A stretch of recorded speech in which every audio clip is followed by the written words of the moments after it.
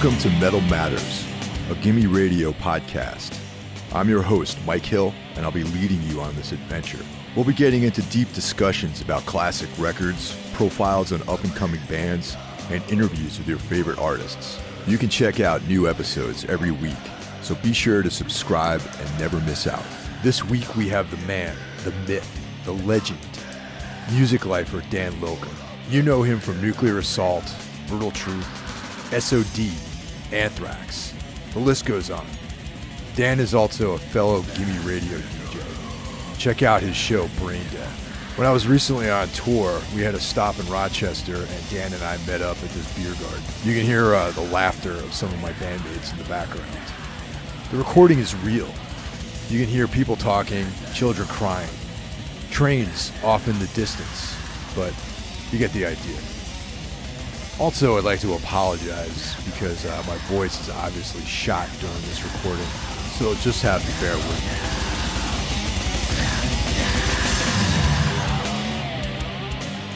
me. You've always been known for being very prolific, so how many active bands do you have right now? Well, some are like semi-active because I'm in Venomous Concept, for instance, but with all the people in the band, like, you know, Shane from Napalm and other people in other bands, we just do shit like once in a while. So that's kind of like a band I would count as like half active. Nuclear Assault is 99% finished, so that's like also barely active. We don't have our original drummer Glenn anymore. We use Nick Barker whenever we do something. Wow. Damn. Okay. But John, our frontman, is a high school teacher, so he doesn't get to do much. As far as here, where I live in Rochester, I was playing in two bands. I was playing in a black metal band called Nocturnal Hellstorm, but actually a year ago, almost to the day now, late August, we had our last show because our singer relocated to Texas, and he had a certain charisma and everything. We'd had other lineup issues before that, so we just said, fuck it. So, excuse me, I am still playing in a band called Blurring. We actually played last night. That's like insane, evil grindcore, and that is mostly it. I've kind of scaled back a bit. I don't like to tour as much as I used to. That's the whole thing where people are like, I heard you retired. That was, in actuality, choo-choo. Retiring was my polite way to stop doing Brutal Truth without hurting people's feelings, which I probably just should have hurt people's feelings because I just keep getting asked, I thought you retired, but here you are. So, Well, that was the comment I was going to make, where it was like, okay, a couple of years ago, there's like, oh yeah, Dan Lilker retired, but you got all these projects going on, so it's a active retirement. It was pretty active retirement. It was really mostly a combination of not wanting to do Brutal Truth anymore and just getting sick of touring. Ever since I moved up here, I mean, you guys are in the city, you get direct flights to places in Europe or whatever like that. I've had a lot of issues just being stuck and fucking around in airports, and it just gets really fucking annoying. And I got tired of being dicked around. It was just like super stressful because it's not just you're going on to fucking Disney World or something. If you don't get where you're going on time with all your shit, you may not be playing this festival in front of 15,000 people. And you do contingency shit. You book stuff. You tell the promoter, you're going to have to get me a hotel room the night before because I want to be able to get there on time and fucking be well rested and shit. And they go, okay, that sounds cool. And then your flight still gets fucked up. You have to go home, try again the next day. And then if you don't sleep on that flight because there's some crying kid, then you're going to be delirious and playing in front of 15. And it was just shit like that where the traveling was just getting super stressful. I mean, I just quit smoking pretty much, well, 99%. But before that, you know, I'd be like stressed out and you can't have a cigarette in a fucking airport. I mean, there's like 2 airports in the States you can. So, I am going to Belgium on Tuesday because the singer of At the Gates is getting married next weekend. Marrying a Belgian chick. But that's just go with my wife on a little vacation, leave the base home, not worrying about merch. And if the flight gets fucked up, we just get there next day. Are you familiar with WOW Air? It sounds vaguely familiar. What? That's an airline, I assume. Yeah, it's sort of an airline, yeah. Okay, so what's their deal? Well, we flew with WOW Air to play Hellfest about a month ago, and it's like this kind of makeshift Icelandic airline that just kind of sets up in like various locations. And then it takes like forever to get on the plane, and maybe your flight gets canceled, and everything's like a la carte once you get on the plane. I've heard of that because they're super cheap. That's the whole. That's the appeal. Coffee was real good too. Instant coffee for like $4. Wow. Yeah. No, I flew. Whatchamacallit? In 2009, Brutal Truth went from. We finally managed to do the thing where you go from Japan to Australia. So, you don't have to have all these fucking Pacific flights. You just kind of string them together. The thing is, Marty, the Australian promoter, booked us on a budget airline from Japan all the way to Australia where you got to pay for orange juice. That's rough, like, man. Are you fucking kidding me, dude? Do you ever take that flight from out of Gatwick in England they fly to like Athens, and it's basically like being on a big bus in the air where you just kind of first come, first serve seating? No. I've flown from here, Rochester, New York, to Toronto because we had a destination after that. And for a flight that short, they basically put you on something that looks like a Greyhound bus with wings. The co-pilot doubles as the flight attendant. He doesn't need a microphone. He just fucking leans over and just goes, "All right, guys, welcome to Flight 35." And there's like 8 rows of seats. And when there's turbulence, dude, it will cross your fucking eyes. So you have a show on Gimme now. Is there a theme to that show, or like what's your basic sort of criteria for the selections? Well, the show's called Brain Death because that's an old Nuclear Assault song, so I figured that would be original.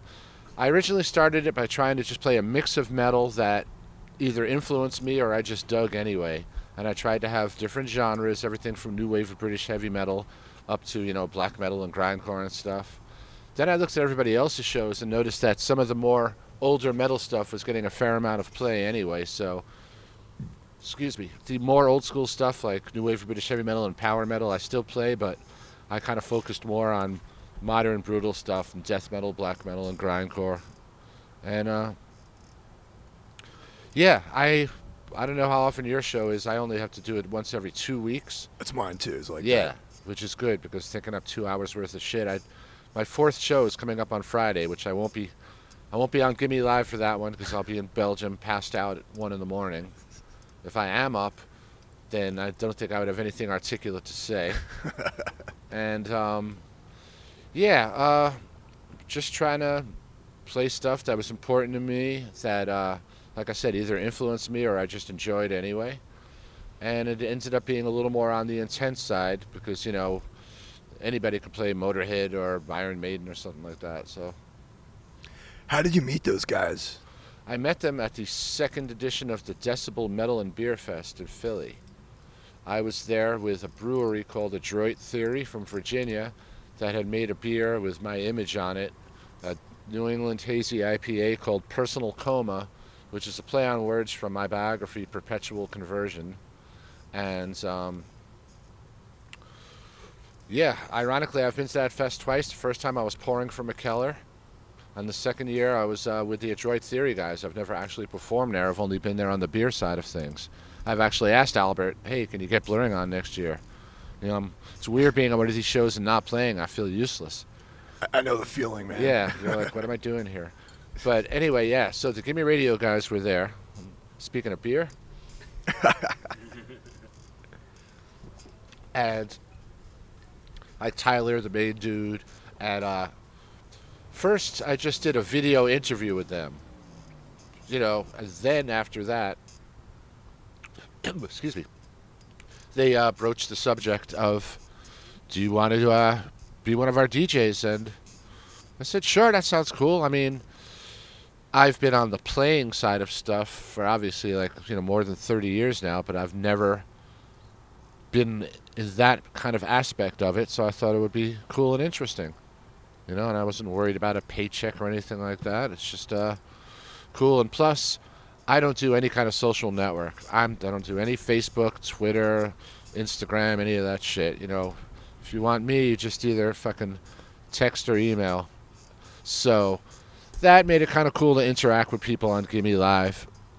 But yeah, I couldn't be bothered with people on Facebook like, ooh, what should I have for dinner tonight? Italian food or fucking Chinese food? Fuck off. Yeah, it gets pretty tedious on social media, definitely. Yeah, I don't care about the trivial aspects of people's lives. Now, after 30 years of being in a band and playing and touring, like, do you ever find yourself getting jaded about music?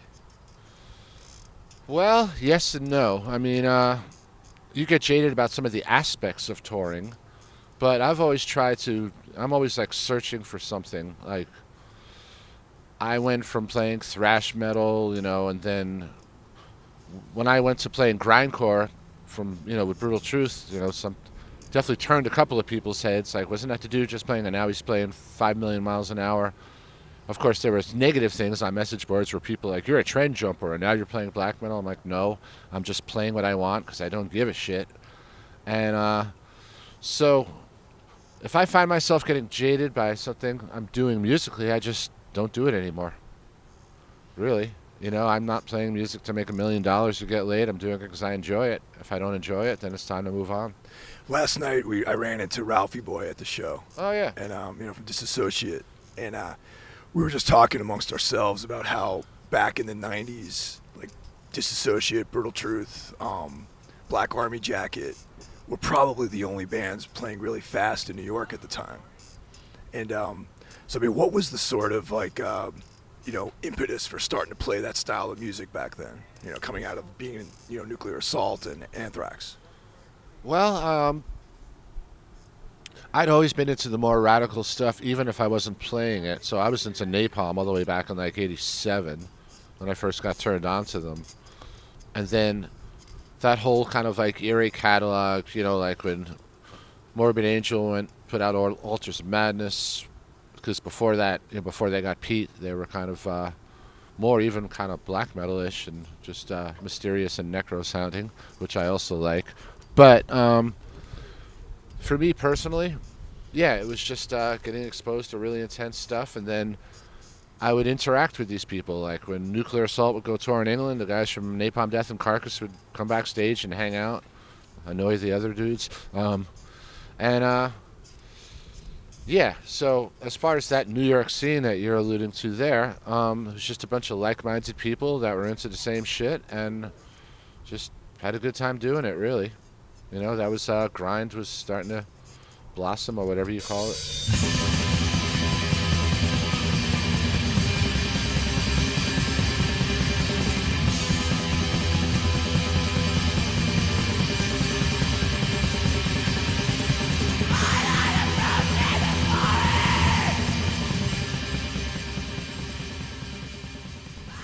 Now, in the early 90s, you had Hemlock. And, all right, now, in 2018, it's very easy to find out about all these, like, subterranean genres of music. But back then, unless you were really dialed into, like, the scene, you didn't know about bands like, Mayhem and Burzum and all that sort of stuff. But you guys were probably one of the first U.S. black metal bands. Oh, yeah, we were hated. It was great. Yeah. Yeah, everybody else in New York, there was either, if you remember, there was shitty new metal around then. Oh, yeah. Or it was, completely guttural, brutal death metal, which kind of bores me. That's super compressed,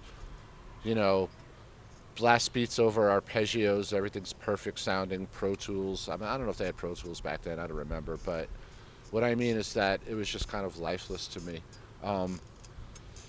With Hemlock, yeah, we were into... Scandinavian black metal and shit like that, and also just, there was bands, like Absu and Demon Sea and other old school U.S. black metal bands, but in New York City, no, we were a total sore thumb. So therefore, we ended up playing a lot with death metal and thrash metal bands because we weren't like super snooty, like we only want to play with black metal bands. That would be stupid. There weren't any other good black metal bands. There was a few bands. There was like a Basgarath from New Jersey and shit like that, but. Yeah, we were just playing what we wanted to play, and like I said, at the time in New York City, not a lot of other people knew what was going on with that stuff, so we kind of threw some people. Our last show in 2001, we played with Profanatica and Black Witchery in New Jersey, and our singer, Desecrator, had a whip and was whipping people in the crowd. It's a fucking sweet deal. punctuation. Now, you guys used, black metal names in the credits. So I was Balth. Yeah. My name, Balth, was the words brutal and truth, but both of those words have the word rut in it. Fuck off. So that was a B. Yeah, man. Nobody likes to be in a rut, no less too. So if you write down the words brutal, truth, remove the rut from both those words. Yes, I was high when I figured this out. You are left with, in order, B-A-L-T-H. So I was like, that's a cool name. So that's what I took. What about the other members of the band? Like, is it still, it's been a number of years, so is it a public record now? We can discuss who's in the band. Well, our vocalist, his real name is Lino. He's in Villains now. He was Desecrator, then I think D777 after that. I think the numerology thing might have been ironic, maybe just making fun of Stryper, or I'm not sure. There might have been some deeper meaning. When we had two guitar players, one of them was Laconist, because he was just a laconic stoner. And then our other guitar player was named Azalin, A-Z-A-L-I-N, but he was just Brandon, a Puerto Rico dude from Staten Island. And I don't know the derivation of his name. And our drummer, Tony, was His Eminence the Wicked. And, yeah, it's just fun to have infernal names and try to make them original, which is why I picked my name. And it was part of the tradition. See, black metal is steeped in tradition. We didn't do all of them. We didn't wear corpse paint, shit like that. We kind of did it a la carte, Nocturnal, when we first started out here in Rochester, we wore tons of spikes, but I don't know if you've been to the Bug Jar. You try to get 5 dudes on stage all wearing big gauntlets. It's just like, ow, ow, ow. So we bagged that. At our last show that we did precisely 1 year ago, we did all-out capes and corpse paint. And that was pretty cool because the weather gave us a break. It wasn't as hot as this because, dude, if it was going to be that hot, I would have wore a cape and nothing else. Now, back in the Hemlock days, were you guys in contact with any Norwegian bands at the time, or? Well, yeah, we were friends with a bunch of those bands, and also our earlier stuff was on Head Not Found, which is Metallion's label from Oslo, Sarpsborg, actually, where he was originally from. And, yeah, I visited Norway in 97 for the first time because SOD had started doing shit again, and we played a festival in Germany, so I rigged it so instead of just flying back and forth through Frankfurt, I said make my return flight a week later, and I made some decent cash at the SOD show and flew up to Norway and whatchamacallit, you could see in my biography, took acid with Fenris at his farmhouse. He fucking played trance techno the whole time. Yeah. Now, speaking of SOD, back in the 80s, there was a record store in Danbury, Connecticut called Trash American Style that I lived close to. And do you know those guys? You know Malcolm, any of those guys? You familiar with the store? I don't think so. I've been to Danbury, but... Yeah. So I found the SOD cassette there. And it had a sick, I like the album cover. So I bought it, a cassette.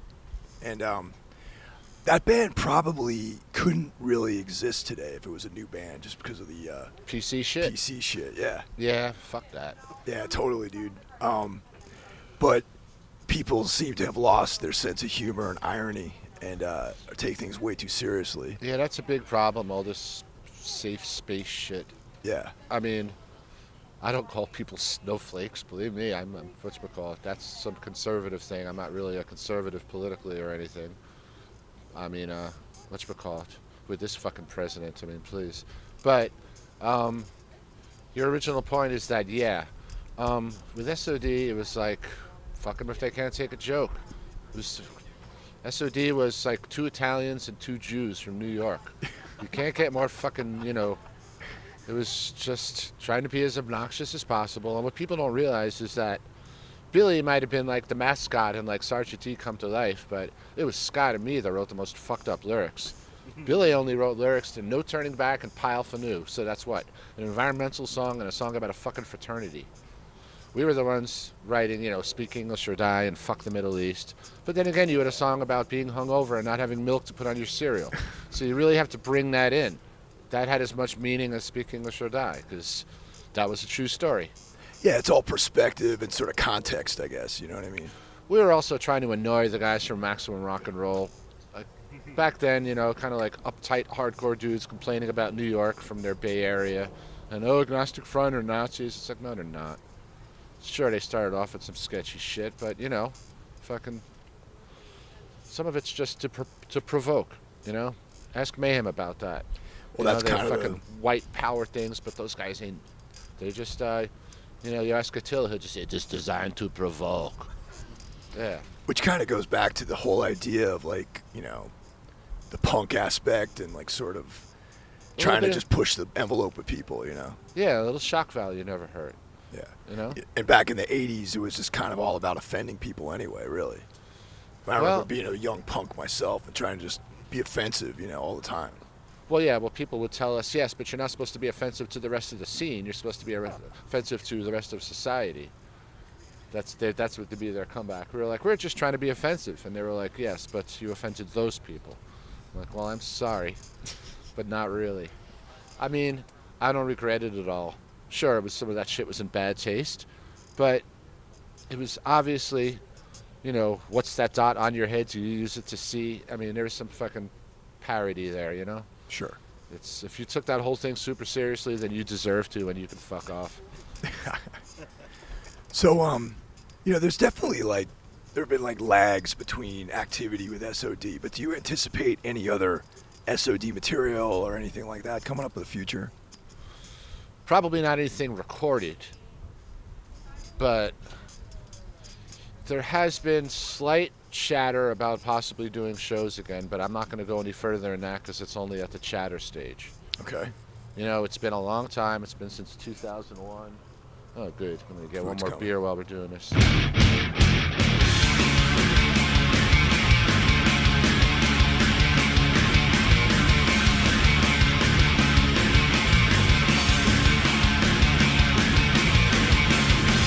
Swallow the leader, filthy bottom feeder, bleed your ethnic leader, will you stand on my back?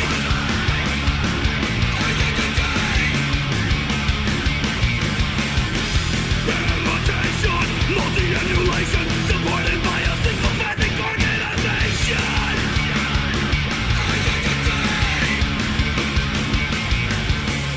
You pull out a rotten apple. The biography, Perpetual Conversion, how did that come about? Oh, sorry. You like caught you in the middle of something there. Perpetual Conversion. Okay, this came about because the author, Dave Hofer, was on tour with Brutal Truth in Europe doing merch for us. So this would have been 2007, 2008, something like that. And we had a day off to get from one end of Spain to the other. And, yeah, we were going from, like, the Basque area all the way down to Sevilla, but, you know, which is practically, you know, next stop after that's Algeria and the Strait of Gibraltar. And long, boring drive, just fucking problem. I'm sure we were smoking a little weed, and I was amusing everybody by telling funny stories about shit that had happened in the past. And, you know, if somebody says something like, dude, you should write a book. And I would say, and I did say, I don't think I could write a book, man. I fucking party too much. I don't remember everything. You know, I don't know how I'd remember all that stuff. And Dave just pipes up and goes, I'll do it. So you just volunteered like that, right? Yeah. Dave had written for a punk magazine in Chicago called Punk Planet and works at Reckless Records. You know, big death metal fan. And he had a little backgrounds like that in journalism. Not like being a whole book or anything, just like doing articles and shit like that in zines. So for him to take this on, you know, he really had to like sign on and get ready to do it. But he did take it on. So this now involved him. It's getting kind of noisy here. I feel like I'm on United Airlines here, except for the train. Shut up, kid. Anyway, so what he would do is Dave would fly out from Chicago, where he's from, to Rochester once every few months, and we would sit out on the gazebo in front of our apartment complex And he would just pick my brain. And then I would also dig up a whole bunch of laminates, tour books, posters, anything that would jog my memory. I'd go, oh, yeah, I remember this tour with Exodus. And you could see every venue and the dates. And that in turn would go, oh, I remember this fucking show because it was my birthday. So Exodus brought a cupcake on stage, and the candle was a joint that was burning.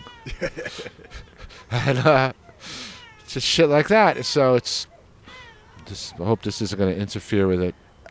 These mics usually are pretty good about. They're not omni. Yeah, they're just uni. Okay, right. It's fucking. I hate children's negativity. I'm gonna have to drink. That's why I have cats. When they cry, it's cute. Okay. Anyway, the book. So that is how the book came about, and then it's a question of finding a publisher.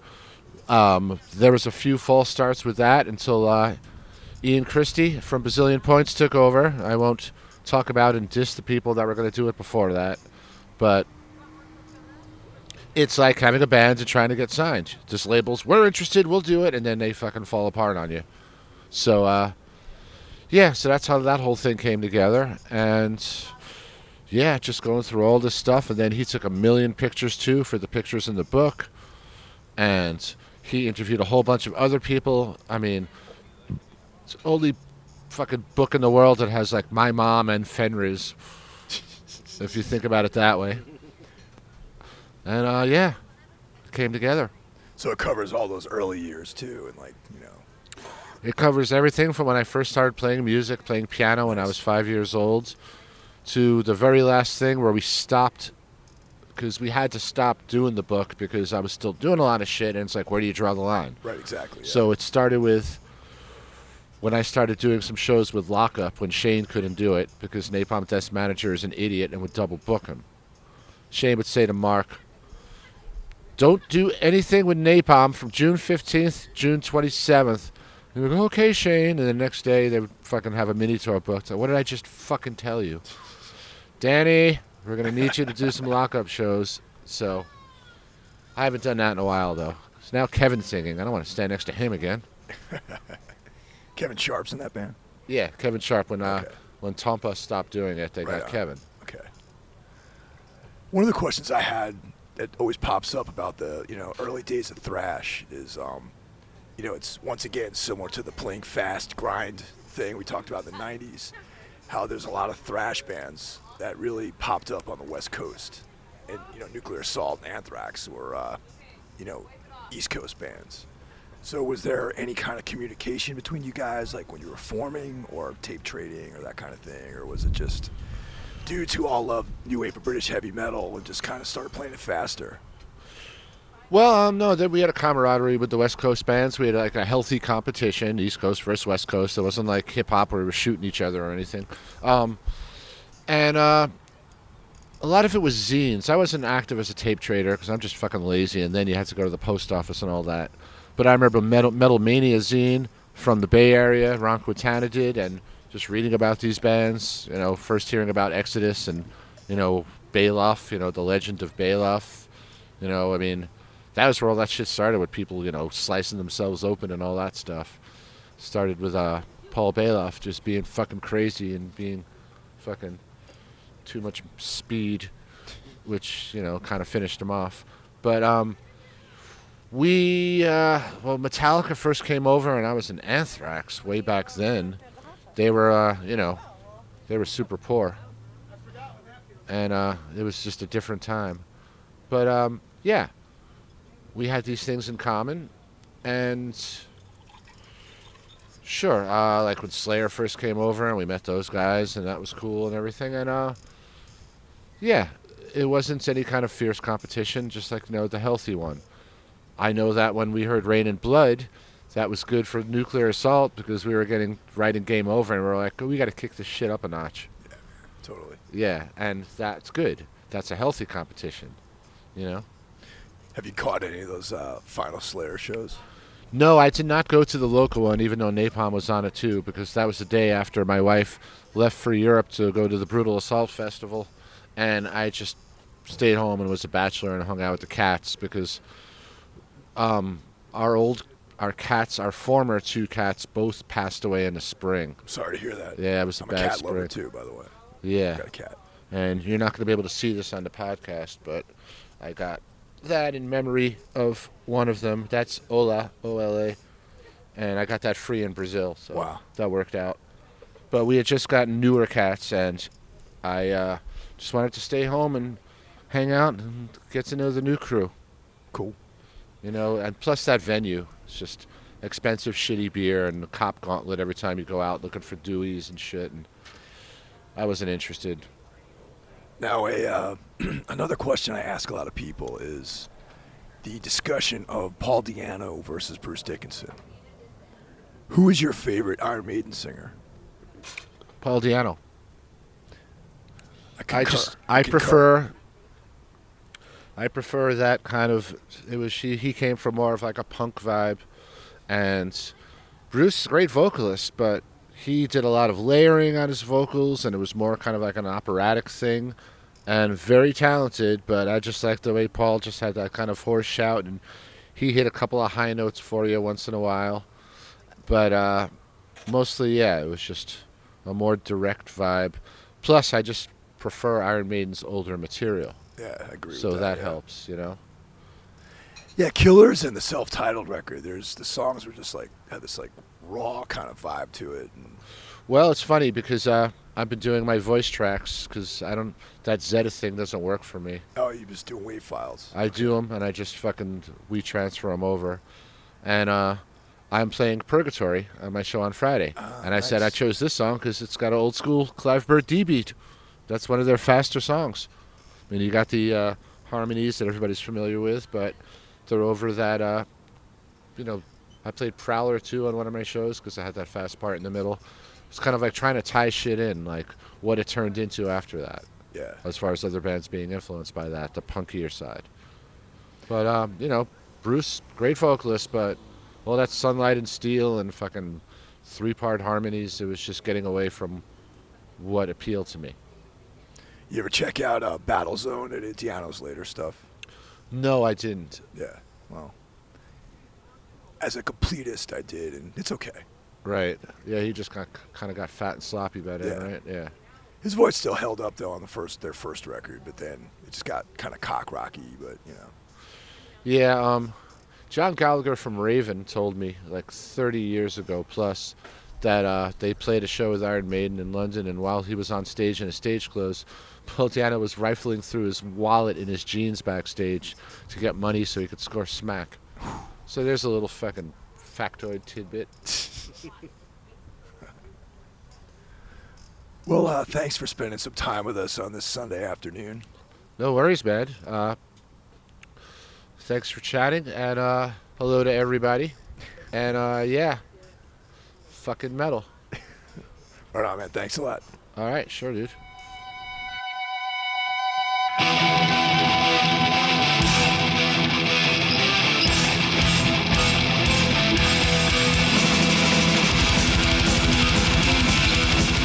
You've been listening to Metal Matters, a Gimme Radio podcast.